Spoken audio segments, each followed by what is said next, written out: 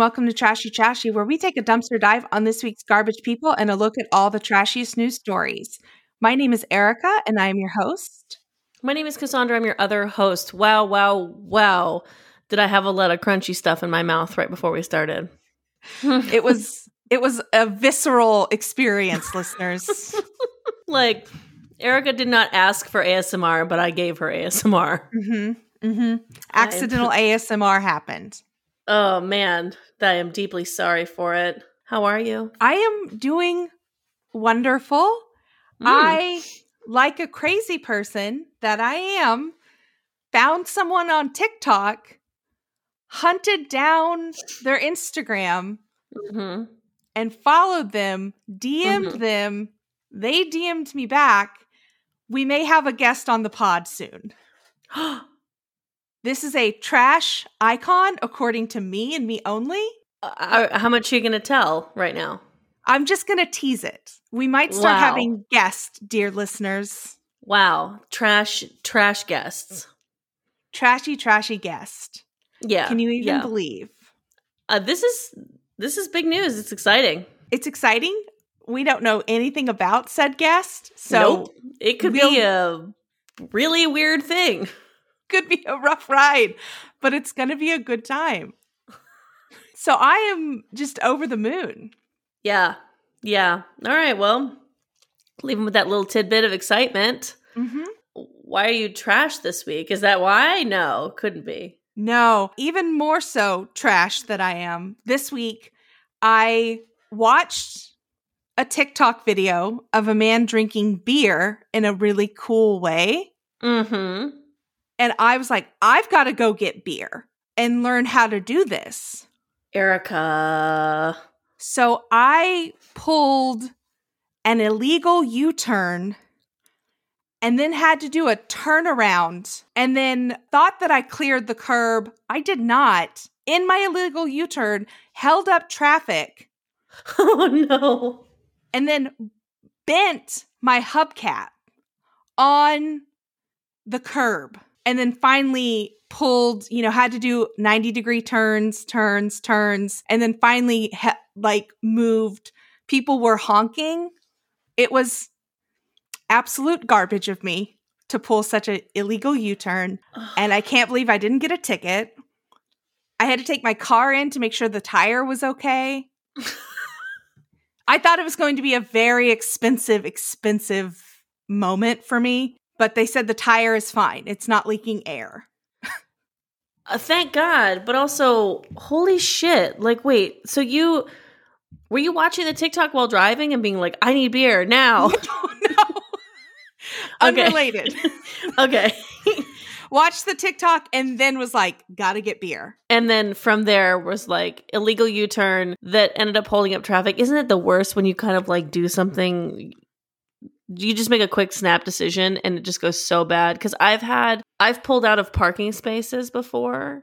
I was in a rental car because my car had been crashed into or something like that. I can't remember what happened to it. So I was in a rental car for my insurance company and I pulled out of a parking space too fast. It just wasn't thinking and I sideswiped my roommate's car. And I was like, fuck. In a rental. And I was like, all of that could have been prevented if I would have taken an extra 3 seconds to think. Yeah. Mine was the simplest of deals that I should have known. And it would have taken me, a minute to go around the block. But I decided to try to make that illegal U. And I'm sorry to those I held up at 6 o'clock on a Friday. Oh, no. I would have been so mad. Traffic was a-flowing. How are you trash this week? So I was in the desert, as we all know, because I couldn't shut up about it. Went to the desert last weekend for my birthday. Well, now it'll be 2 weekends away. Either way, April 3rd, I was in Joshua Tree. And I made the decision. I was like, we were going to do the national park and we were going to fuck around all day. And so I was wearing comfy clothes, like yoga pants and a crop top. Very cute, very fun. And I was like, I forgot to bring sports bra. So I'm going to go braless. We're in the desert. Let's fucking do this. Gentlemen listening, if you didn't know this, when a period be a comin', sometimes the nippies hurt, just like on their own. So I was PMSing and my little nippies hurt.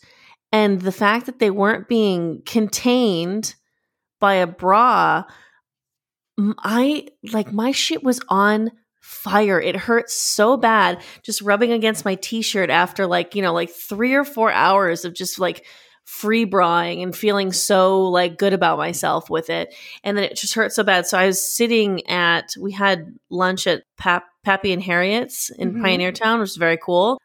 I'm sitting there like kind of like ducked. Like the table is like here, would normally go to like the bottom of my boobs. I'm like pulled out and I have my boobs under the table. Like I'm leaning over so that I can hold my nipples under the table because I am in so much pain. And like my boyfriend's like, I don't know how to help you. I was like, there's nothing we can do.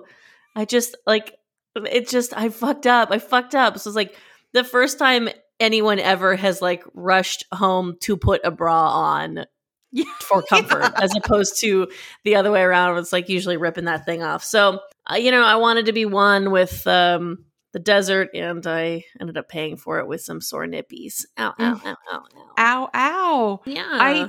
I totally understand. And I love all of the art that's out in Joshua Tree. I love all of the vibe, the scene. I'm such a scenester for the desert. I love it. It's beautiful. Don't touch it though. Or maybe you can. Don't touch it. Don't touch it. Might be a cactus. According to theinsider.com, our first story today, a couple vandalized a $444,000 painting in Seoul, South Korea after mistaking it for an interactive exhibit.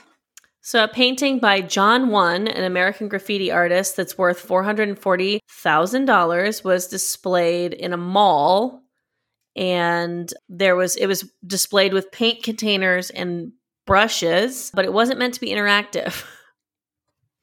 The couple, who are in their late 20s, were visiting the exhibit on March 28th when they mistook the containers of paint and the paintbrushes, which were intentionally displayed in front of John Won's artwork, as signs of public contribution, according to ABC News. I'm looking at this painting and like, I kind of get it, like where they were coming from, because it is just like, I'm not trying to like say that the art is not good, but it's just like colorful. Like John Won was in his studio just whipping paint at a canvas, like what you imagine artists do in a movie. Like this is what this guy did. Like, so, and then if you have the paintbrushes and the paint can right there, like, yeah, it looks like, hey, like whip some paint at this thing. Yeah, step up. It's your turn. Try it. And they put like 3 kind of, like dashes of the paintbrush in the middle. And if there wasn't a big circle around it showing like this is what they did, like I wouldn't even notice. It looks like it's supposed to be part of the painting. I wouldn't have been able to point it out if it weren't highlighted in the image, which we will post on Trashy Podcast on Instagram and Twitter. Yeah, like, but here's also my advice to the couple though, is if this was actually like everyone contribute to it, like there would be a dick on here. Oh, 100%. That's how you would know. Yeah. So like if you ever see something that looks like it might be interactive art, look for a dick. If you see a dick, then yes, it is interactive. If you don't see a dick, maybe it's not interactive.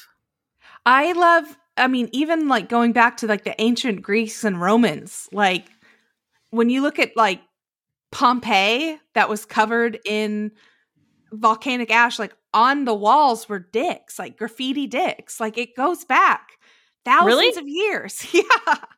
Wow. There were just dicks around. I like the idea of people in like Roman times or like whatever time in history just like giggling about farts. Farts have been universally funny. Mm-hmm. And I'm sure if it was like the king's fart, there's probably like applause. The king's fart. Wow. That's BRB writing that movie. Someone get Colin Firth on the phone. It's true. After the visitors added paint to the graffiti piece, the gallery added a barrier and a "do not touch" sign to the front of it. The artist does not plan to respond to the incident, so I don't even think he cares. I bet he couldn't have pointed out what they did. No, I don't think so. Maybe, though. Who knows? Art's interesting, isn't it? $440,000 for that. You know, art is what we put a value on. Mm-hmm. And have you seen the paintings that are like done by animals that sell for lots of money? Like the ones that like elephants do with their trunks? Yeah. Yeah, it seems like a party trick. And yet people want that to be in their home. I mean, I'm just saying, like, I feel like the greatest hoodwink ever pulled is art sometimes. It's like NFTs too, because, you know, those are getting hot. Non-fungible tokens. Yeah, I know what an NFT is. Mm-hmm. This episode will be sold as an NFT. Fuck, I wish. If someone Honestly, will buy it. Yeah. How would you like to have the unheard trashy episode? Speaking of money and value, let's get into our second story from thesun.com. This is up your alley, Erica. So I'm going to let you definitely take the lead on this. Vanderpump Rules' Jax Taylor owes $1.2 million in taxes after firing from Bravo show and purchasing a $2 million LA mansion. Who is this Jax Taylor? Was he one of the like servers or something? He was a server and a bartender at Vanderpump Rules for years and years. At SUR, I don't think he worked at Pump. Mm-hmm. But he was at Sexy Unique Restaurant, SUR. Mm. And he is, according to him, the number one guy in the group. Sure. Overall douchebag. Okay. And at one point on the show claimed that he had enough money to last him for the rest of his life. Like, he doesn't need the show, he's above it. So, and where did he obtain this money? From the show or from just making drinks? From the show, from making drinks, from modeling, and I'll put that in quotations. Mm-hmm. He also claims to be like an investor. Aren't we all? Aren't we all now with NFTs and Bitcoin? Yeah, I'm looking at this guy. Oh, what a little doucher. Number one guy in the group. Wow. From 2018, the VPR alum continues to have another $128,000 added to his outstanding balance. As of December 2019, Jax and his wife Brittany closed on their pricey California home, and that added another $646,000 added to his unpaid taxes. In a separate document obtained by The Sun, the Michigan native is shown owing the California Franchise Tax Board over $316,000. I'm not good at saying long numbers. It's 316,571. Nailed it. Yeah, but it took me 2 tries, which, I am not a perfect person. But that was for the period between 2018 and 2019. Some people just don't think that they have to pay taxes. It's like kind of chaotic. People on reality shows and people that win like game shows and contests somehow just don't think tax rules apply to them a lot of times. It's bananas. By the way, Erica and I were on a game show together and still haven't seen that check. They have up to 90 days after the air date to mail that check out, I believe. Yeah. So, clock's ticking. Yeah. If I don't see that check by June, I will be contacting your manager. I owe a lot of money in taxes this year because I worked a 1099 job last year and got, Uncle Sam just put a fist up my bottom and said, "Hello, I own you for a little bit." Wow. So you're getting fisted and puppeted by Uncle Sam? This is Uncle Sam speaking right now, basically. Hey, you fucker. I got a bone. So federal and state taxes show that Jax owes now a total of more than $1.2 million in back payments and will continue to increase if not paid. Do you get arrested for this, or you just get more and more? You can get arrested for unpaid taxes. It takes a minute, but the bill just goes up. Like, it just continues. What a fucking loser. What is he going to do? He's probably going to move home to Kentucky from where his wife is from. Oh. And live with his in-laws. He says he's like a producer now and he's got all these irons in the fire, but everybody knows Jax Taylor is one thing, and that is a liar. Damn. He was in the fourth Sharknado. Oh, I was also in the fourth Sharknado. For real? No, but damn, wouldn't that be fun if it were true? God, what a great actress you are. I am in a movie called Spaghetti Man, though. Hey, we know that movie. We know that one. You know what we also do? What do? We work. We do work. We work hard. According to the businessinsider.com, a new WeWork documentary puts the cultish workplace on display, including tracking employees at mandatory alcohol-soaked retreats and We Live spaces designed to accommodate the amount of sex the residents were having. Damn, that sounds lit. I don't need a tracker for either of those, my alcohol consumption or my sex life. I kind of compare that to like the shame I feel like when my phone's like, your screen time has gone up. Like, fuck you, iPhone. What a pandemic. Yeah, it's all I have. Okay? So yeah, I'm gonna drink alcohol and I'm gonna fuck, and I don't need a Hulu documentary about it. Hulu's documentary WeWork, or the making and breaking of a $47 billion unicorn, debuted on April 2nd. I'm so sorry. I have a violent sidetrack because I just was thinking about that. Because, my mom listens to this episode along with your mom. So it's kind of like sometimes I'm gonna fuck. And it's like kind of a weird thing to do. On my way home to come and record today, I was speaking to my mom on the phone and she said, you guys got to look up this story. It was on Apple News. I didn't read it because I don't get Apple News. I think you have to pay for it. I don't know. But look up this story on Apple News about this small town. Did you hear about this? This small town where they're all trading babies. And I'm like, what the fuck are you talking about? So I don't know. I didn't look it up. I didn't have time. But we might have to look up this town where they're trading babies. And she's like, yeah, it was 50 years ago. I'm like, okay. Okay. So anyways, sorry. I just thought about that. My mom is just an angel from heaven. A real kooky one. We always love it when listeners submit stories. Yeah, that's how she does it. Yeah, we do. We love that. Thank you. Thank you for your submission. If I find the story, I will make sure to give her credit. Anyways, I'm sorry. I got distracted. Here are 4 of the most surprising details revealed in the film that highlights how much of a cult WeWork resembled. WeWork was not immediately available for comment. Did you ever work at a WeWork? Have you ever been in one? Uh-huh. And you worked in one or no? I worked in one, and then I had my eyelashes done in a WeWork. Oh, my acting manager used to work out of a WeWork, and she would text me and be on Thursdays. She'd be like, hey, if you want, we can do a meeting on Thursday. It's happy hour. It's free. And I'm like, everybody's just getting drunk at WeWork for free. I did not have the alcohol experience, but I do love, my friend's company does happy hours every day at 5. Where somebody drives around with a beer cart.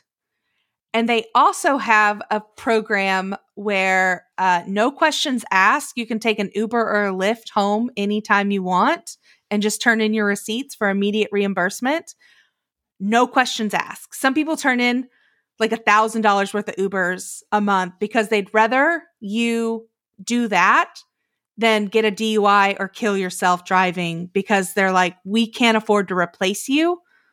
You're so special, so we will pay for your Ubers and your Lyfts anywhere you want to go.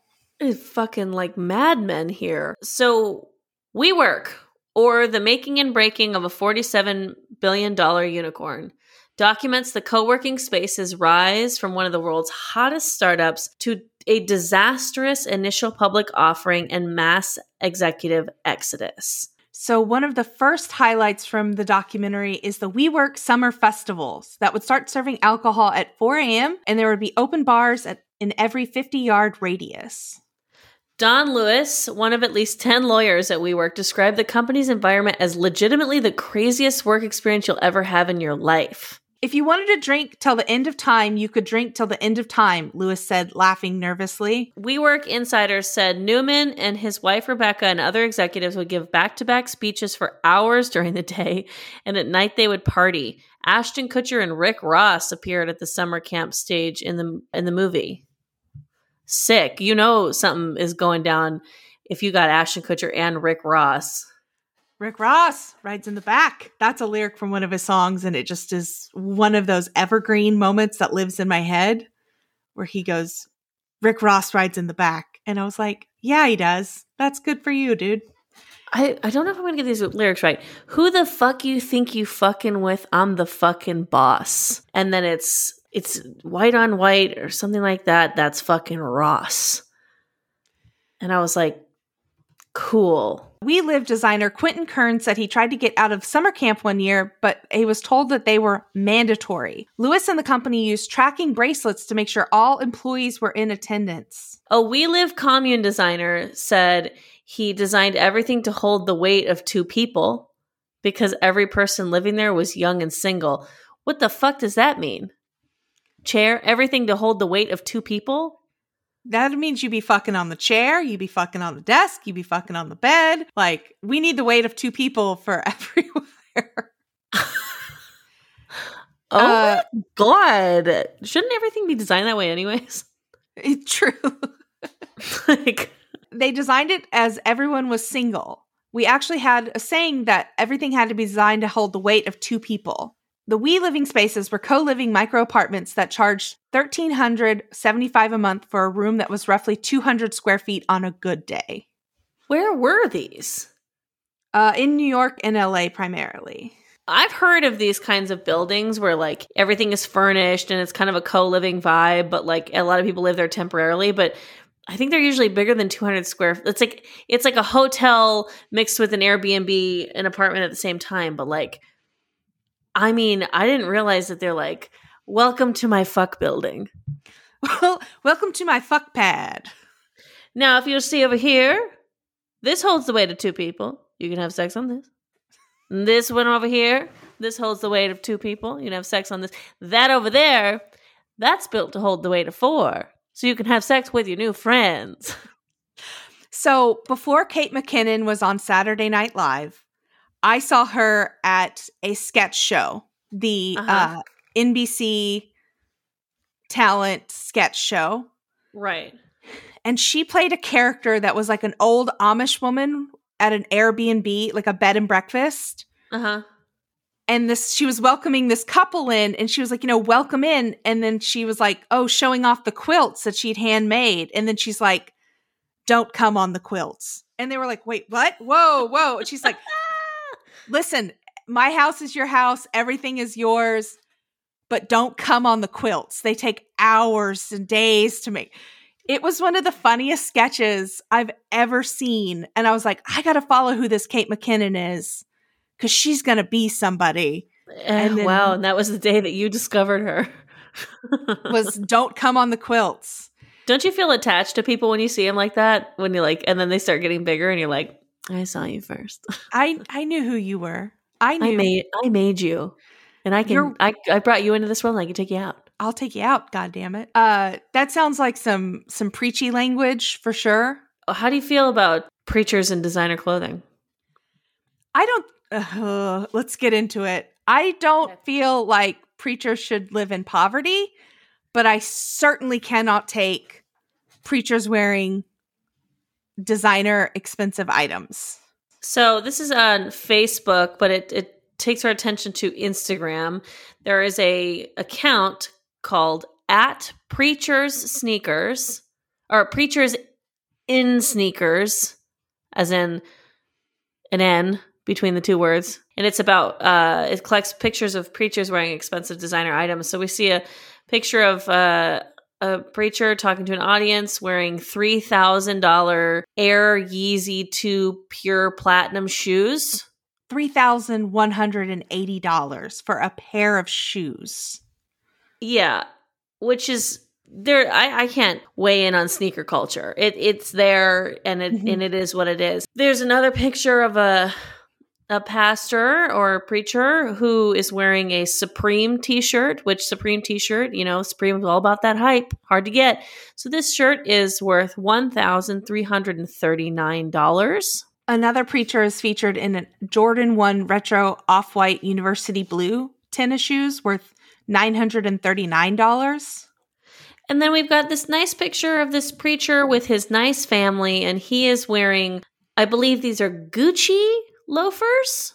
Got the double G's on there for $730. $730 loafers to take a photo with your family. Well, that's almost reasonable compared to the other prices. I mean, have some couth. Have an ounce of couth. How many people could that fucking feed?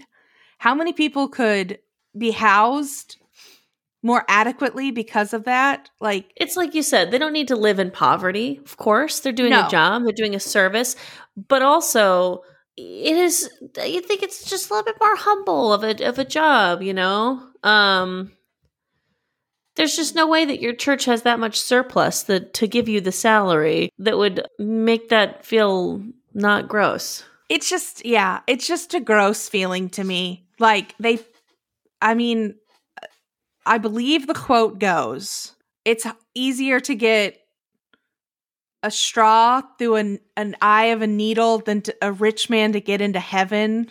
Oh boy, I need to go back to Sunday school. But what the fuck is that? Is that from one of your short stories? No, it's from the Bible. Hold on. I'll look up one of your short stories. All right. Here's the exact quote. It is easier for a camel to go through the eye of a needle than a rich man to enter the kingdom of God. Okay. Damn. And I just feel like these preachers need to practice all parts of the Testament, not just pick and choose. Yeah. On the other hand, though, like, hate the player, not the game. I don't know. Like, this is what... Sky Daddy isn't going to be happy about this, Cassandra. You're right. I don't know how to feel about it, because to me, do I think it's wrong? Of course I fucking do. But, like, to me, it's like, if you're going to a fucking mega church and your preacher lives in, like, already has, like, a fucking gold airplane. I mean, this is, to me, it's so fucking obvious. Like, that obviously they're taking some of the money, They're flashing it along with. So this doesn't surprise me. Mm-hmm. And I'm not saying that, like, people who believe in these things are getting duped or that it's their fault, but, like, I don't know. I maybe some people like watching a pastor, walk around in Jordans. Those shoes, they're lighter than air. They must feel good. They must be comfortable. You know what would be uncomfortable? Ooh, what's that? So we have another story sent in from Mike from Whack Brackets. Hi, Mike. If you're listening to this week, which is April 12th, we are on the latest episode of Whack Brackets, so check that out. That was fun to do. Yeah, definitely check that out. I believe I was drinking Kirkland box wine. So from the ScottishSun.co, Mile High Club. I convinced my boyfriend to have sex while skydiving, but we ended up in A&E when he forgot to open his parachute. A couple who had sex while skydiving have revealed how they ended up in hospital after he forgot to open his parachute. William and Leslie had been together for a little over a year when they decided to take on a high-risk romp. William and Leslie... How the fuck did this work? Well, there's actual recreation photos in the article. So they had to hire those models or actors to recreate these images. There they are. So they ended up in hospital after having sex midway through a skydive. Speaking to TLC, Sex Sent Me to the ER, William said, "I'm an adrenaline junkie, and she's an adrenaline junkie in training, and she loves it and loves it." Oh my God. The images are incredible. Well, but also just like, okay, so Leslie admits that she's very sexually active, and all it takes is for William to look at her to get her in the mood. And when you look at this couple, you get it. I'm just kidding. That's really rude of me. But this is, don't do this, you guys. What the fuck? The couple decided to take part in the skydive, and she says, "She knows better than to throw a challenge at me," William said. "Her desire immediately became my desire to fulfill." They spent their flight kissing to get them in the mood. Hot. Love a good kiss. And while it seems like it would be tricky, Leslie was confident that they could definitely make it happen. She explained, "Since we were both wearing baggy shorts, I thought we would just be able to connect without a hassle." Connect. Oh, that just sounds clinical. It does. I don't care for connecting. Like, I'm just going to need you to land in here. We've connected. "We were having sex," William says. "We were making love. The next time I look at the timer, it hits me. We're in trouble." Realizing how close they were to the ground, William deployed Leslie's parachute before releasing his own. Wow, what a hero. Which flies up and hits him in the face, leaving him in immense pain as he reaches the ground. "When I saw him on the ground, I first thought he's dead," Leslie recalls. With a searing pain in his groin, William is worried about the future of his sex life. Can these people relax? Deviants? I'm exhausted thinking about it. He's like, "Oh, I fell on the ground, survived that big fall. My pee-pee hurts. Oh, no." Not only might I be done skydiving, I might be done pleasing my woman. The couple headed straight to A&E, where doctors confirmed that luckily the only thing broken is William's nose. The severe bruising on his groin does mean that William will have to lay off getting laid for a few weeks. Once he tells her little buddy's okay, I just need some rest, that was a big relief. Is this real? It's in the Scottish Sun. But like, who's the Scottish Sun? This is crazy. This is fucking bananas. Like, it's probably real, but like, it's also in the Daily Mail. It's in the Sun. It's in Lad Bible. The Mirror.uk picked it up as well. The Mary Sue picked it up. It's a legitimate. All of the primo news sources picked it up. Yeah. And just this like weird couple being like, "Yeah, I don't know. When he looks at me, I want to have sex, and I'm addicted to adrenaline. Let's have sex in the air. First ones to ever do it." Morons. Trash.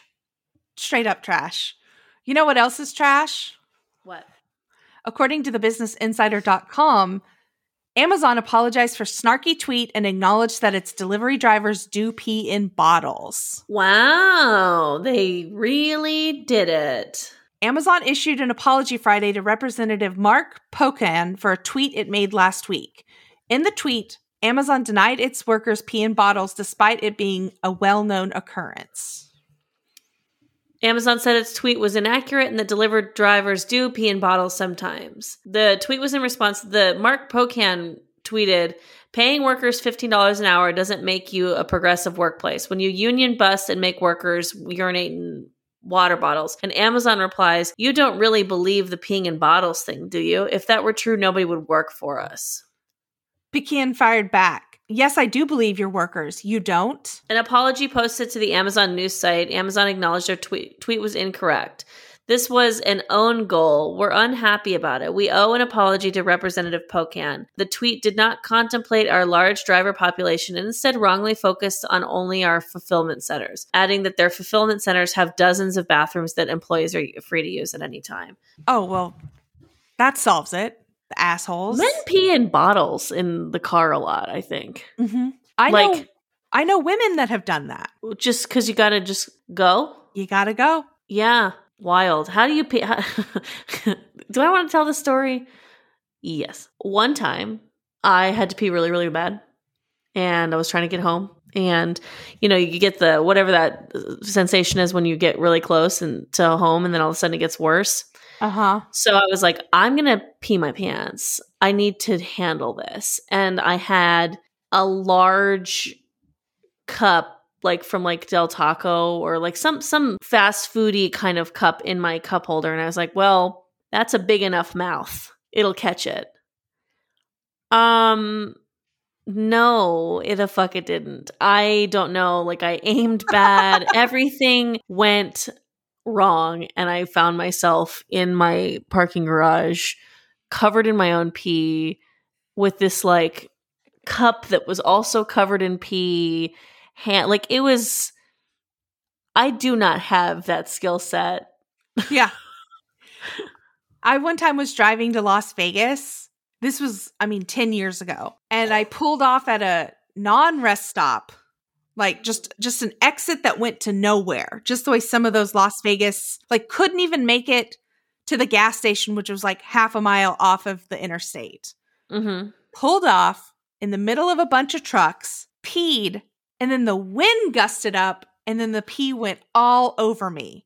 So when I got to Las Vegas to meet up with a group of guy friends from college, I had to be like, can I take a shower? I'm covered in urine. No. From the legs down, just full pee. Then I had to get back in my car. I tried to wipe myself down, but, it's 10 years ago. I wasn't thinking properly. Yeah, no, I had to wash my car after this because I got pee on like the seat. Everything was bad about it. It is not easy to be a woman who needs to be. It is not. We'll take a brief break before we get into our next story. Hey, I'm Karen. And I'm Aubrey.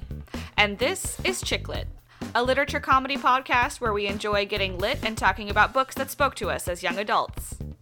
Yeah, Book It was dope as fuck. Yeah, I did used to get the little personal pan pizza. Yes. Oh my god. Just for you. Yeah, nobody can take that shit, dog. But we also cover movies with special guests, and it can get pretty crazy. I'll make a controversial statement. I will take this over Space Jam. Is that controversial? People love Space Jam. We might have to stage a fight. So if you enjoy YA fiction, that fool of a fairy, Lucinda, did not intend to lay a curse on me. She meant to bestow a gift. Boozy beverages. Little shot of Bailey's in your coffee. Coffee, pizza, and Bailey's goes together like... Doesn't go together. Like it doesn't go together at all. And the power of friendship. I'll be like, I bought your Christmas present. And she'll be like, what'd you get me? I have to know. Tell me right now. And I'm like, Henry no. gets so irritated because I'm like, do you want your present now? And he's like, it's like October. No, I don't. Then we're the podcast for you. We've been best friends for over a decade, so join in on the fun and grab a drink, y'all. January 6th at 1:15 p.m., the day that Dry January died. And we're back. Hello. Did you miss us? Did you miss us? I missed you. You know what I miss? I miss getting drunk at Disneyland. Never done it. Oh, it's the best. Well, you are Disney adult adjacent. I am Disney adult adjacent, but Disney adults, we are not coming for you. We're coming for one of you. Okay, so Disney, according to the insider.com, we're dealing in Florida. Disney World guest was handcuffed for refusing a COVID-19 temperature check and told the sheriffs he had spent too much money at the resort to be arrested. The Disney World guest was arrested after refusing to comply with COVID-19 safety protocols. While handcuffed, he boasted to sheriffs how much money he had paid to visit the resort. The Louisiana tourist claimed that he shouldn't be arrested because he spent $15,000 at the park. Just let them take your fucking temperature. Just put on a mask. You're spending $15,000. For $15,000, Mickey Mouse better blow you. You know what I'm saying? Like, I think it's probably more common than you think for people to spend like $15,000. I mean, a churro's like what, $9? Yeah. And so when you multiply that with the amount of churros that you eat in a weekend, you get to 15,000, right? That's how math works. Imagine, picture this.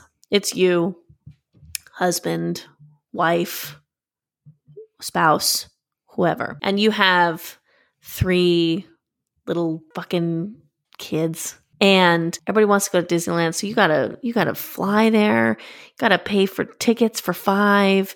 You got to do the hotels and then the $9 churros. You got to, I mean, every meal you're going to be eating somewhere on the park.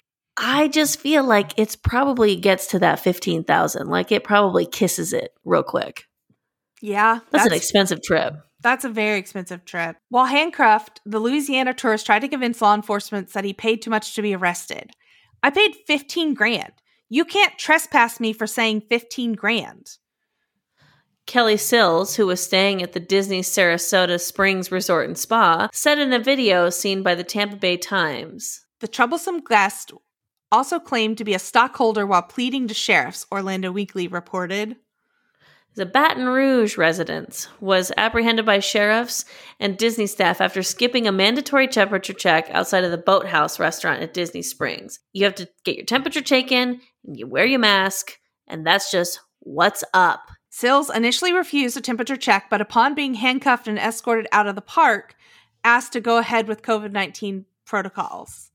Will you take my temperature before kicking me out, please? He said, according to the video footage seen by the Tampa Bay Times. They'll do that in jail, sir, a deputy replied. A deputy told Sills that he was on private property and was trespassing. I spent $15,000. Do you know how much stock I own in Disney?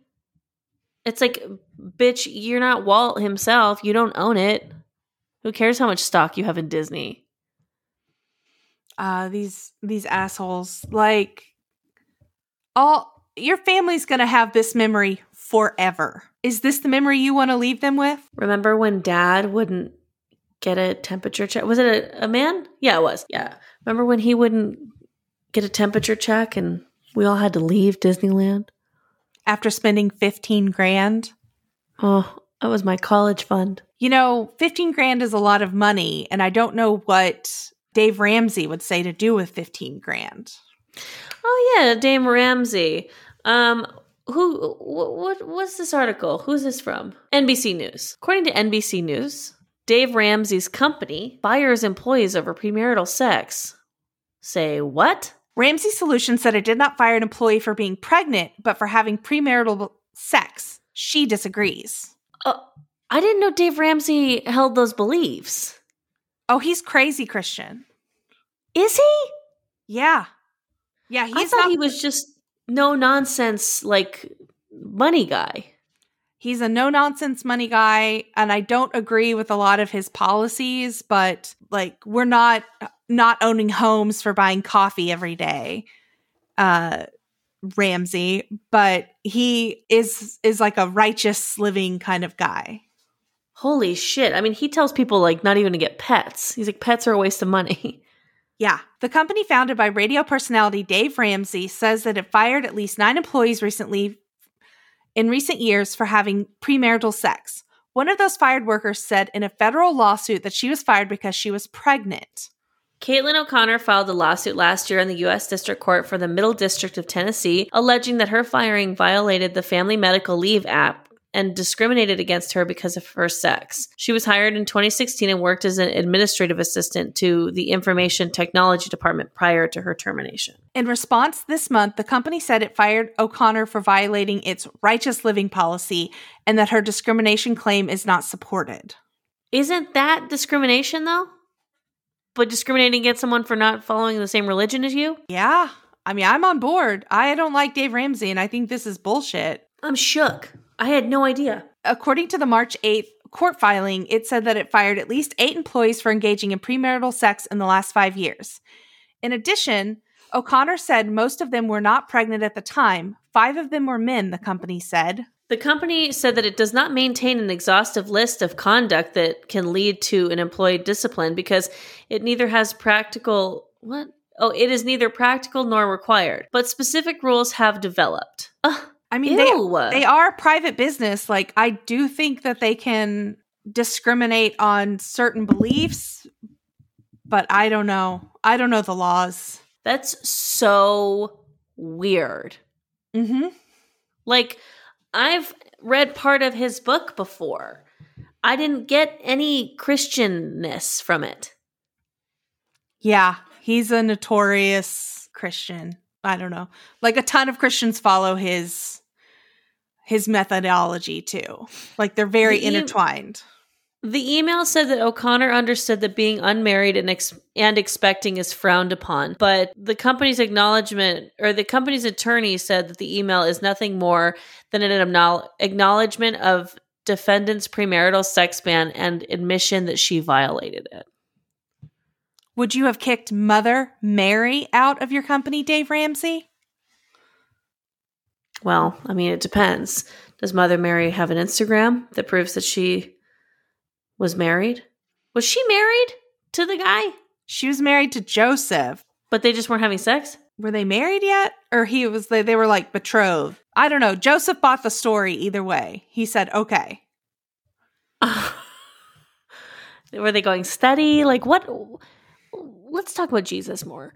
Let's get into Jesus talk. First caller. We obviously went to Sunday school a ton and know a lot about the Bible. Yeah. Yeah. You know what I do know about? What do you know about? Being petty as shit. Ooh, okay. According to our next story from theinsider.com, Lebanon's skinniest building was reportedly built by a man who wanted to ruin his brother's seafront views. According to an urban myth, a Lebanese man built a skinny building to block his brother's seafront view. After inheriting a smaller portion of land, he built the Grudge to devalue his brother's property. Architect Sandra Rashini told Insider no new structure can be built in its place because of zoning laws. Oh, that's so funny. According to an Lebanese urban myth, one man turned sibling pettiness into extreme sport when he erected the country's thinnest habitable building in front of his brother's property. His intentions were simple: to block his brother's seafront views and devalue the property. So it's 2 feet wide at its narrowest point and 14 feet at its widest. And it was built in 1954 after the owner reportedly received a less than favorable plot of land than his brother, and he wanted revenge by way of inconvenience. It is known by the locals as Al-Basa, loosely means the Grudge in Arabic. I'm watching the Marvel movies right now, as everyone knows, and so I've made it to my first Avengers. You know, congratulations me. These guys sound like Thor and Loki, don't they? Oh, doesn't the Loki Disney Plus show look fucking great? I don't know. I haven't looked yet. Oh, watch a trailer. I don't want to spoil anything for myself. You know what? That's fair. I mean, I haven't gotten to the end of the Avengers, so Loki doesn't die. So now I know that. Spoiler. But I think they're going to beat him. I think it's going to be okay. The property gained international attention after urban planner and architect Sandra Rossini researched the building for a collection of forgotten stories entitled Beirut Recollected in 2014. In her essay published by Jedaliah, an e-zine produced by the Arab Studies Institute, Rossini recalled a marveling at how narrow the building was when she approached it as the concierge from a building next door. Yes, I know. It's shocking, he said before he even finished my question. It's a wall, but people used to live in it, she wrote. She returned with her father and the questions about the family feud that was said to be behind the pink-hued mystery building. There were 2 brothers, each who inherited a plot. Let's call them Plot A and Plot B. Unable to agree on how to develop the 2 parts since Plot B was partly reclaimed by road infrastructure, the owner of Plot B decided to develop a minuscule piece of land on his own. That way, he hoped that the building would block his brother's view of the sea. This is great. I love this. Yeah. Why not just fucking be a dick, you know? Just be petty as all get out. Yeah. It's beautiful. It's so trashy and it's beautiful. Ugh, you know what's not beautiful? Splitting the check at a restaurant. It's like so much work, you know? It's bad for the waiter. Like, just figure out Venmo, you know? Mm-hmm. According to the dailymail.co/UK, Georgia restaurant calls the cops on a dinner party of 25 people after they refused to split their $2,200 bill into separate checks. Videos shared by a woman named Key showed the awkward exchange unfold as the group celebrated for her sister, Quandresha Brinkley. The dinner was held at the Louisiana Bistro Seafood Kitchen in East Point, Georgia on March 10th. Key said that Brinkley had made a reservation beforehand and talked with the staff at the restaurant about the bill. A lot of older attendees didn't have Cash App, so they needed to use cash. Since there was no ATMs in the restaurant, Key said guests were forced to walk to a nearby hotel in order to withdraw cash to pay. It was then that several people chose to ditch the party and not pay for their food at all, forcing Brinkley to pay a lot of the bill out of her own pocket. Oh, no. A TikTok video shared by a woman named Key showed the awkward exchange unfold as they celebrated her sister. Key even pans over to the entirety of the receipt, showing the staggering bill of $2,204.30. She also shows the officer appearing to laugh at the scene as the manager tried to explain the situation with the drinks to the irate party. So they weren't able to split the check up, but they were able to take drinks off in hopes to lower the bill. This is kind of confusing. Like, why were the police called? They thought they were going to walk out on the bill, I suppose.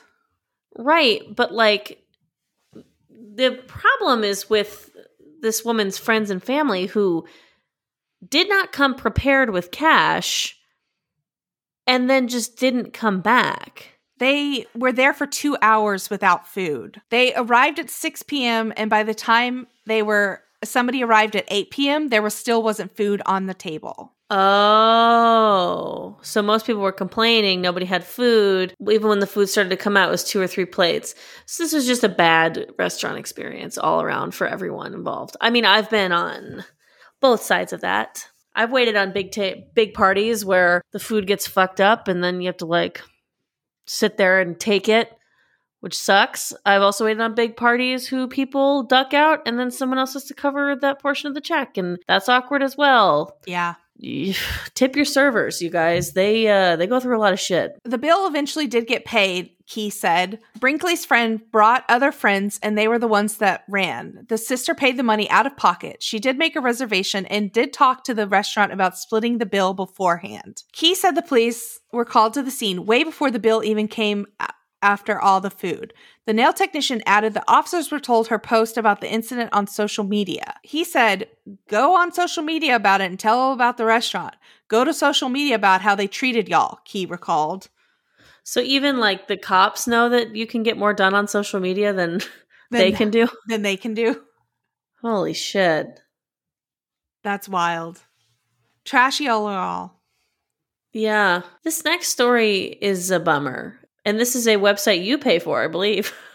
Yes, it is. On accident, because I keep forgetting to cancel my subscription. According to RollingStone.com, the Target sex trafficking hoax is gone viral on TikTok. A stranger danger hoax is sweeping social media, but as one expert explains, the urban legend is old wine in new bottles. So basically what's happening, if you haven't been on TikTok recently, it's a series of white women going to TikTok and saying, I was almost sex trafficked in Target. And by that, they just mean there were strangers in a store. Are they? What are they doing this for? Why would they do this?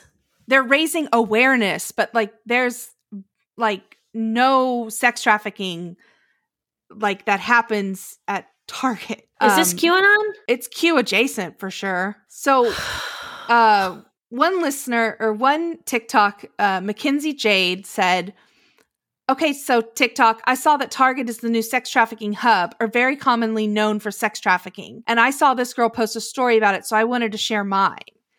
So in the harrowing story told in 2 parts, that's hashtag sex trafficking awareness and hashtag Target, she says Mackenzie tells the story of being followed around by 2 men in the produce section of the local Target, then being circled by an additional 2 men with nothing in their shopping carts. She called her mother and her boyfriend, who contacted Target employees to ensure her safety and walk her to her car, where she said she saw one of the men had been in the store waiting for her. So these stories come on and they describe like weird stories that happen at Target. However, sex trafficking experts like Kate Diarmo, a partner at Reframe Health Justice who studied the history of sex trafficking narratives, says that Not only does it mean that people are, so basically we teach people false information is what she's saying. And we have to remember that when they hear these narratives over and over of what trafficking looks like, basically, not only does it mean that people who are valuable to being trafficked are made more vulnerable because they're made invisible, but we're also focusing on the wrong place. Wow, this is really scary because it's like sex trafficking does like happen, and like there are like, I mean, who's to say it wouldn't happen at a Target? But like, you need to also make sure that I don't know. That's dicey. That's weird because I mean, like, if you got legitimately afraid for your life in Target, I get it, but also because that'll happen, you know. But then it is. I like, are these people lying or what? Or so Karen Benjamin, the chief communications for the Polaris Project, said that 90% of people that are sex trafficked know their sex trafficker, are somehow have a relationship with them. And that they're often disenfranchised and vulnerable people who already have relationships with the traffickers. I see. So there aren't just rings a la Taken happening. And they also go on to quote later in this article that never once out of the hundreds of thousands of sex trafficking stories that they've taken a part of at Polaris Project has one happened at a Target or a retail store like that. Oof. And I'm not saying these women didn't feel unsafe. My TikTok is flooded with white women saying, I was almost sex trafficked at a Target. And it just... So this is in your algorithm? Because I haven't seen any of this. Yeah, this is in my algorithm.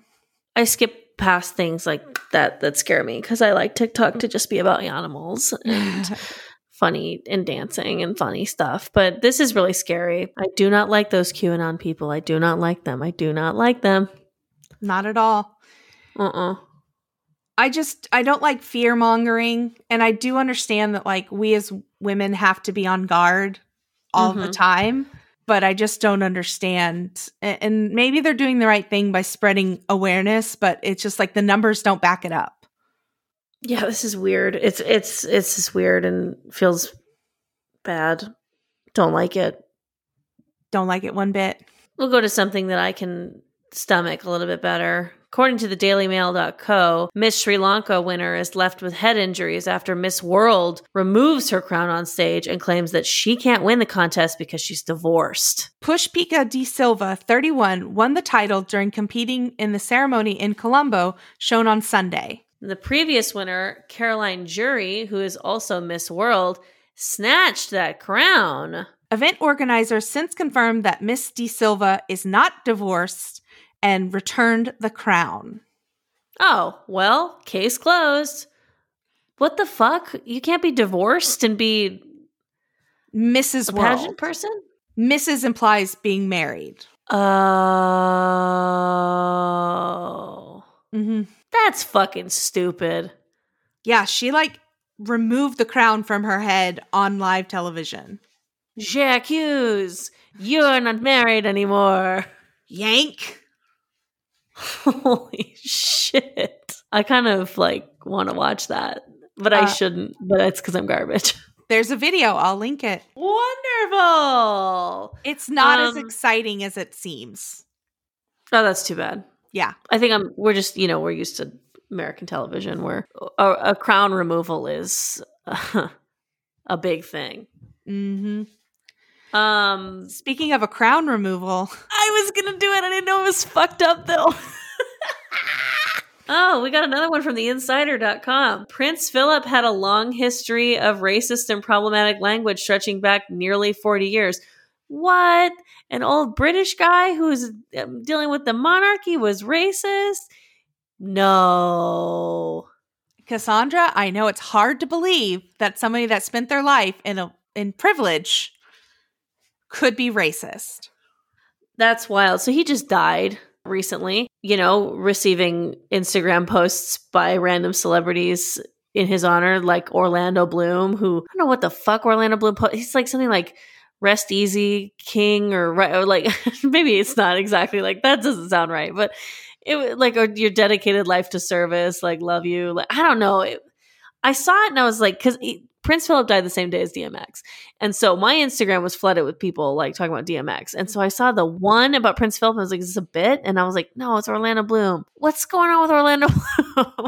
So Prince Philip's legacy is muddled with decades of racist, sexist, and degrading comments. He was married to Queen Elizabeth II for more than 73 years. Do you watch The Crown? I do watch The Crown. I mean, I don't know if it's based in reality, but like, you know, he seems not good on the show. The show makes it seem like he's kind of a dick. Orlando Bloom's posted, a man who dedicated his life to service. So sad to lose the wise ones. Deepest respect and condolences. So sad to lose the wise ones. Orlando, he was 99. What? He's not fucking Yoda. He's not going to live forever. Yeah, he did his duty. That was a Star Wars reference made by someone who's never seen a Star Wars movie. You're welcome. Don't come for us, listeners. We're doing our best. Yeah, don't at me over Star Wars. It is not a fight you want to be in. It's a Sisyphean task where you're just pushing a rock uphill, gang. Yeah, good luck. Good luck. So he, let's see. In 1986, while on a visit to China, he described Beijing as ghastly. Ooh, I don't want to say this next one. He then said something else very racist. He said something very racist to a group of British students studying there. The same year, while speaking at a World Wildlife Fund meeting, Philip made an insensitive comment on Cantonese cuisine. If it has 4 legs and is not a chair, has wings and is not an airplane, or swims and is not a submarine, the Cantonese will eat it. Whoa. Yikes. Prince Philip's tight 5. Yikes. In 1988, he told a student who was trekking through Papua New Guinea, "You managed not to get eaten then? Whoa. They're the land of cannibals." Uh-huh. In 1994, he asked residents of the Cayman Islands if most of them were descended from pirates. Do you still throw spears at each other? He asked the Aboriginal leader in Queensland. Yikes. The Kehinde Andrews, professor of Black Studies at Birmingham City University, told CNN he was a throwback to old school racism. Painting him as a benign, cuddly uncle of the nation is simply untrue. He also made sexist remarks. You are a woman, aren't you? He asked a Kenyan woman in 1984 when she gave him a gift. In 1998, he said, "I don't think a prostitute is more moral than a wife. They are doing the same thing." Ooh. In 2009, he met a female sea cadet who told him that she worked at a nightclub, and he asked her, "Is it a strip club?" Funny guy. Again, it goes back to that like British sense of like cheekiness that he thinks he has. Like, And then we'll skip through a lot of this because this is kind of like triggering and awful. But he, told a 13-year-old who wanted to become an astronaut that he should lose weight. Like, and then obviously, like, with the Harry and Meghan thing, like, they never said specifically who was concerned about who was bringing up concerns about Archie's skin tone, but like, I don't know, it might be old funny bones here. Yeah. Yeah, he's, not a good dude, maybe. I like it. Again, welcome to This Doesn't Surprise Me Again. Like, yeah. What do we expect? I'm like not surprised by it. I was shocked to learn all of them. Uh-huh. Like when they're put together, it's quite shocking, but like, yeah, I'm not surprised by it. Yeah, totally. So, bye. Thank you for your service. You will be missed, is what many are saying. Orlando Bloom weeping to himself right now, still to this day. Did you watch that Billie Eilish documentary? No. It's very good and you should watch it. But there's a scene where she's playing Coachella for the first time and Orlando Bloom and Katy Perry, who are married, are backstage and go and run up to her. Katie's like being like, hey, like, you're going to have a lot that's going to happen to you if you ever want to like talk to someone, reach out, talk to me. And Orlando Bloom, like, and I think that they're both like very high on like Molly or so like drugs that you do at Coachella. And Orlando Bloom keeps like hugging Billie Eilish, be like, I love your music, I love your music. Then she goes back to her trailer And she was like, yeah, I saw Katy Perry. And then like her husband was like, whatever. And they're like, do you know who that is? And she's like, no. She didn't know who Orlando Bloom was because she's young and no one cares. And then I think it was like, it must have been a Pirates of the Caribbean link, or it was Lord of the Rings, but one of them. And then when she realized who he was, she was like, oh. So then when he saw her again before she went on stage, she was like much more receptive to him. But like at first, it was just like Katy Perry's weird husband, like, I love your music. Oh my God. Yeah. Like fanboying the fuck out. It's so bizarre. And she's quite young still. She is quite young still. Also, Orlando Bloom, there's a dick pic out there when he and Katy Perry were doing those like standing paddle boards. It's a pretty good picture. Well, just to not completely trash Orlando Bloom, you know? Haven't seen it, but I don't doubt it. Nice. Are you ready, Cass? I think I am ready, yeah. It's time for the dumpster fire of the week. Oh, shh.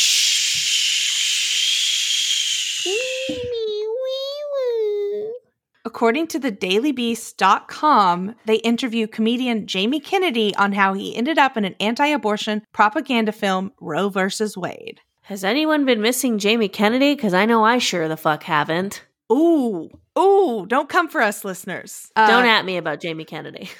He's known for his films like Scream and Malibu's Most Wanted. Kenny plays Larry Lader, an abortion rights champion who founded NARAL in the film, which is packed with conspiracy theories and lies, though it claims to be based on a true story. Is this one of those like true stories where they're like, oh, like we were giving the abortion, but then the baby grabbed it and said no?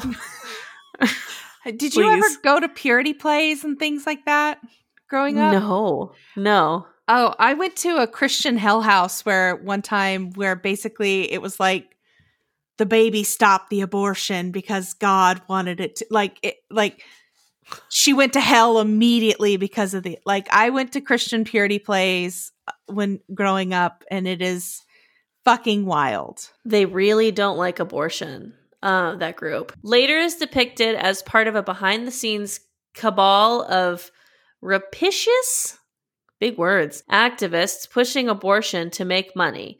There's no evidence that Lader conducted himself in this way. And Kennedy, a 50-year-old centrist who supports a woman's right to choose, seemed both intrigued by the controversy that the film has stoked and worried about the ramifications it might have for his career. After all, a number of crew members during the filming, including director, first assistant director, costume designer, location manager, all quit during the production after learning the film's extreme anti-abortion bent. What were the rewrites here? Because everybody signed on initially, right? I don't think everybody got the script.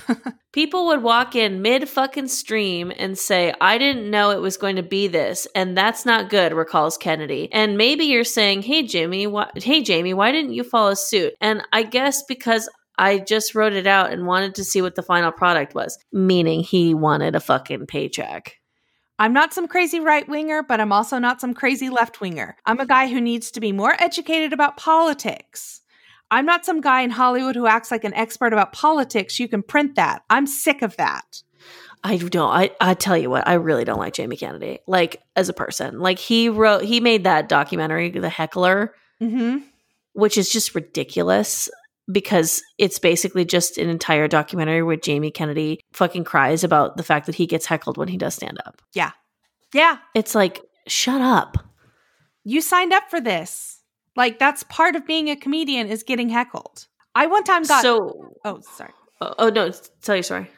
I one time, when I was first doing stand-up, like in 2009, 2010, I was trying to do stand-up at my university, and I got, like, positive heckled.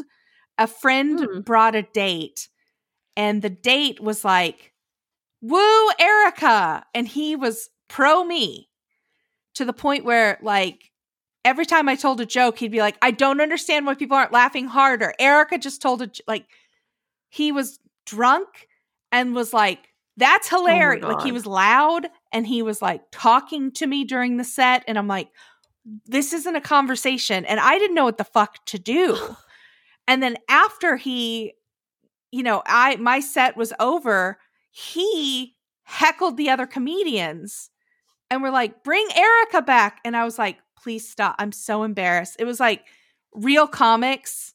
And I didn't know, I'd been doing college gigs with other college students. And these were like comedians that were getting paid to do comedy. And I didn't know what to do. And I was mortified. And my grandma was there and was just pacifying him and was like holding his hand and was like, sweetheart, you need to stop because Erica's going to get kicked off the show. Like, it was fucking wild. And now I would have known what to do, but I didn't know what to do. I was like 21. That's so crazy. So the interview goes on to ask, so with Roe versus Wade, I'm curious what attracted you to the film. Well, here's what it is. In Hollywood, a lot of people were talking about this movie. And first and foremost, I'm an actor. I act. I've worked with Jon Voight twice before. He's one of the greatest actors ever. I thought, okay, cool drop. I thought it was an important story. And to be honest, I got offered the role. It's probably just like not used to getting offered roles. To be honest, I got offered. Slim. Yeah. Like, it was a more dramatic part and a real offer. And so I did some research. I knew there was a lot of stuff we were walking into, but in other parts of Hollywood, I have to read. And this was a nice offer. Oh my God. So this is obviously a controversial subject. So what about the story attracted you to it? It's such a controversial subject. It's hard to comment on it as a man, because we don't conceive the baby. We help. Look, Kathy Allen and Nick Loeb, the directors and producers and writers, they were like, this is a movie. This is going to be about Roe versus Wade. They showed me all these books and I was reading the script and like, did this happen? And they were like, here's the quote. They introduced me to a lot of the history of Margaret Sanger, Larry Lader, and Planned Parenthood. I knew it was going to be a hot button issue going in, but I saw what they were quoting from and I was like, that's interesting. I didn't know that. They said everything in this movie was taken from books, whether they took some liberties, I don't know. I didn't fact check everything. Hey, Jamie Kennedy, not every book is fucking real. Yeah, 100%. Like, a lot of liberties were taken in this script. The interview goes on to say, there were a lot of liberties taken. I did try to fact check the film before speaking with you about it. Your character, Larry Lader, for instance, is depicted as a shady figure pulling strings from behind the scenes who treats abortions as money-making operations. Okay, so then Jamie Kennedy goes on to be like, I wasn't told that. Like, this whole interview is long, but it was also like the interviewer like smokes Jamie Kennedy.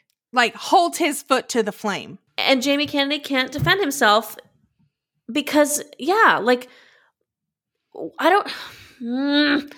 You did it for a paycheck. You did it because it was an offer. You didn't do your research because you don't care. That's the end of the story. Like, I've almost auditioned for it was a friend of a friend who was working on this project that was going to film in Texas, and it was about the lady who was like one of the founders of Planned Parenthood, but then she left. Mm-hmm. And so then like it ended up like that they were like asking me if I wanted to audition because like I think they knew my acting coach or something like that, and like I kind of looked like the lady or I don't know. And so I was like, oh, like cool, an audition for like a lead in a movie. Like, let me look into this. And then I realized I was like, oh, I'm auditioning for this woman. Oh, I see what this movie is about to be about. And then I looked up the film company and I'm like, oh, this is like, apparently there's a lot of companies that do this, like, which obviously because you've seen some of the films, but like just like big production, Christian productions that just put out like conspiracy movies about like all these things. And I didn't audition because I don't want to be in a movie like that. I don't care. I don't like money, no money. Like, I don't care. You gotta just, or just fucking admit it. Just fucking admit that why you did it. Mm-hmm. I didn't do enough research and I want money. Fine. I respect that more than what he's doing here. 100%. Just be like, it was a paycheck. I'm an actor. That's what I was doing. At the end of the film, it presents the fact that Planned Parenthood made $1.6 billion last year. They pulled their annual report as they're a nonprofit with 501c3 status, and it revealed that while they pulled in $1.64 billion in revenue. They had $1.57 billion in operating costs and only $22 million in assets. So they're not making a ton of money. That is a blatant misrepresentation at the end of the film. They're trying to say like abortion makes all this money when in fact it doesn't. Yeah, no, abortion is only 3% of what Planned Parenthood does. 52% of it is STD or STI treatment and testing. 25% is contraception, and 6% is cancer screenings. Like, Planned Parenthood is not some fucking abortion factory. Everyone needs to relax about it. 100%. 100%. The interviewer goes on to roast Jamie a little bit and ask if he was wearing prosthetics in the film. And Jamie's like, that's fucked up. My hair was thinned out a little bit and combed over, and I put weight on. I wanted to look different. For me, it's cool to do a role. It's controversial, but that's what good TV and movies should do. They should make you talk. What a fucking dipshit. Maybe he just believes his own stuff. Like, I wouldn't, It says, as a comic, I imagine you're anti-censorship. And one thing that struck me as odd is that this film is co-produced by the Catholic League for Religious and Civil Rights, which is pro-censorship, and it attacks media that pokes fun at the Catholic Church. This group has come after Dogma, Kathy Griffin, and a number of other films and comedians for just lightly mocking the Catholic Church. Jamie says, I didn't even know that. And to be real with you, there's a lot of people that produce this, and I didn't even think I knew that. Who the fuck is Jamie Kennedy's agent? IMDb. People left, like the camera crew. PAs would walk out mid-shoot. He'd never seen anything like that before. People were leaving left and right. What a dumb butthole. I mean, honestly, like, I don't like him. I don't care for Jamie Kennedy. I'm not going to watch this movie. It wasn't made in good faith. Yeah, no. The tag for the movie is The Truth Comes Out, April 2nd. It's also being directed by Nick Loeb, who is Sofia Vergara's ex, and they've been in an embattled court case on whether or not he can use her embryos. Oh, right. This guy, where it gets like weird because it's like they're technically, because they're embryos, which means they're impregnated. And so it's like it's not, that's so fucking weird. Jon Voight is the star of this, and Steve Guttenberg, Roger Stone is in this. Oh, well, then it's an all-star cast. Yeah. Fresh out of jail, something like that. Whatever the fuck Roger Stone's deal is these days. Monster. I'm going to get off this IMDb. This is upsetting. Fuck you, Jamie Kennedy. Yeah, fuck you. Fuck this movie. This is, you wanted a paycheck. Is that too harsh to say fuck you, Jamie Kennedy? I feel like he just got fooled. Yeah. Maybe not fuck you, Jamie Kennedy. Jamie Kennedy is a person. I'm trying to be nicer to people. Jamie Kennedy, you played yourself. Yeah. You kind of, right? You didn't do your research, and now you're getting questioned on it. Mm-hmm. And you just didn't care. Hey, speaking of research, what are you hoarding this week? Ooh, thank you for asking. You had to do some research on it in the beginning, so. I did. Thank you for asking. I am hoarding a restaurant called Daybird LA in Silver Lake. Restaurant. Mm-hmm. It's in Silver Lake, and it's May Lynn, who was Top Chef winner season 12. It's her new pop-up, formerly of Nightshade in LA, but Nightshade closed down. So they opened this Szechuan fried chicken place in Silver Lake. And it is, A, the chicken is so fucking good. B, it's the best fries I've ever had in my life. Okay. Daybird I love LA. French fries. I'll have to try this because last time that I went, per your recommendation of hoarding, I went to Amboy, and that was a good fucking burger. So Erica is to be trusted when it comes to food recommendations. I am on the thicker side of trust when it comes to restaurant recommendations. Man, I can't remember what it was called. I have to look back in my bank statements. That's how much I want to remember what it's called. But I went to a poke place in your neighborhood after I, like around Christmas. This shit was so spicy. I was crying, and I was like, this is really good. Nice. Yeah. What are you hoarding this week? I am hoarding simplicity, beauty, efficiency. I am hoarding pen on paper to-do lists. Ooh, love it. I'm not talking making a to-do list in your notes app or downloading a to-do list app. Is it convenient because it's always with you? Yeah, maybe. But if you're working from home, or you just like carry around a bag and you can put a little notebook in there, there's just nothing like writing down the to-do list and like that, like checking shit off of it or crossing it out. And I don't know. I've been a little to-do list queen like the past 2 weeks, and I'm getting shit done. Hell yeah. Good. Like I'm adding big things to the to-do list, like big things that I've been wanting to do for a while, but I'm like, just toss it on there and see if it gets done. And sometimes it does. Do you have an example? Let me look at my to-do list. Open her up. Oh, I set up my 401k. Good. Good on you. It was on my to-do list and I did it.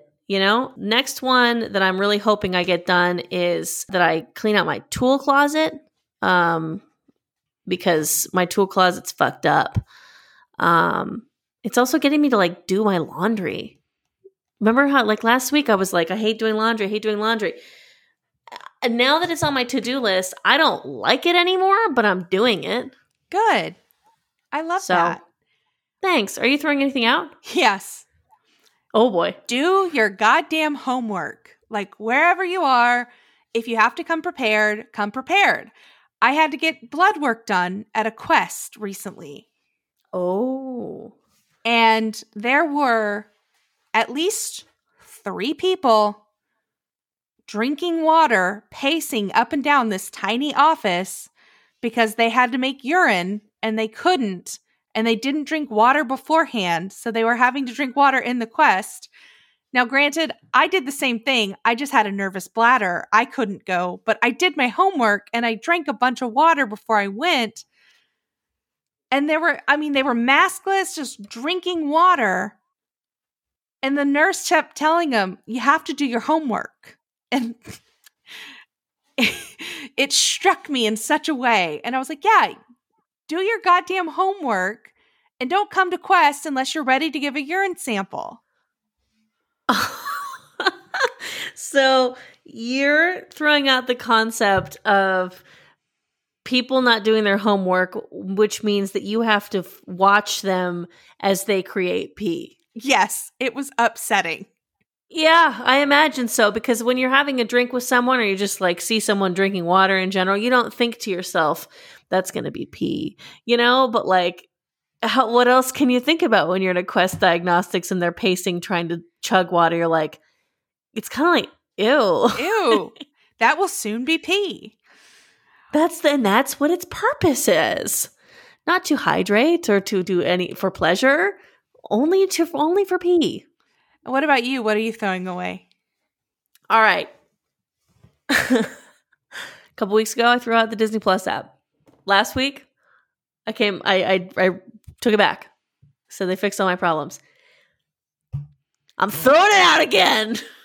Oh no. You know what? I take back all the apologies. Disney Plus is one of the stupidest fucking TV apps I've ever experienced. Ever. Okay?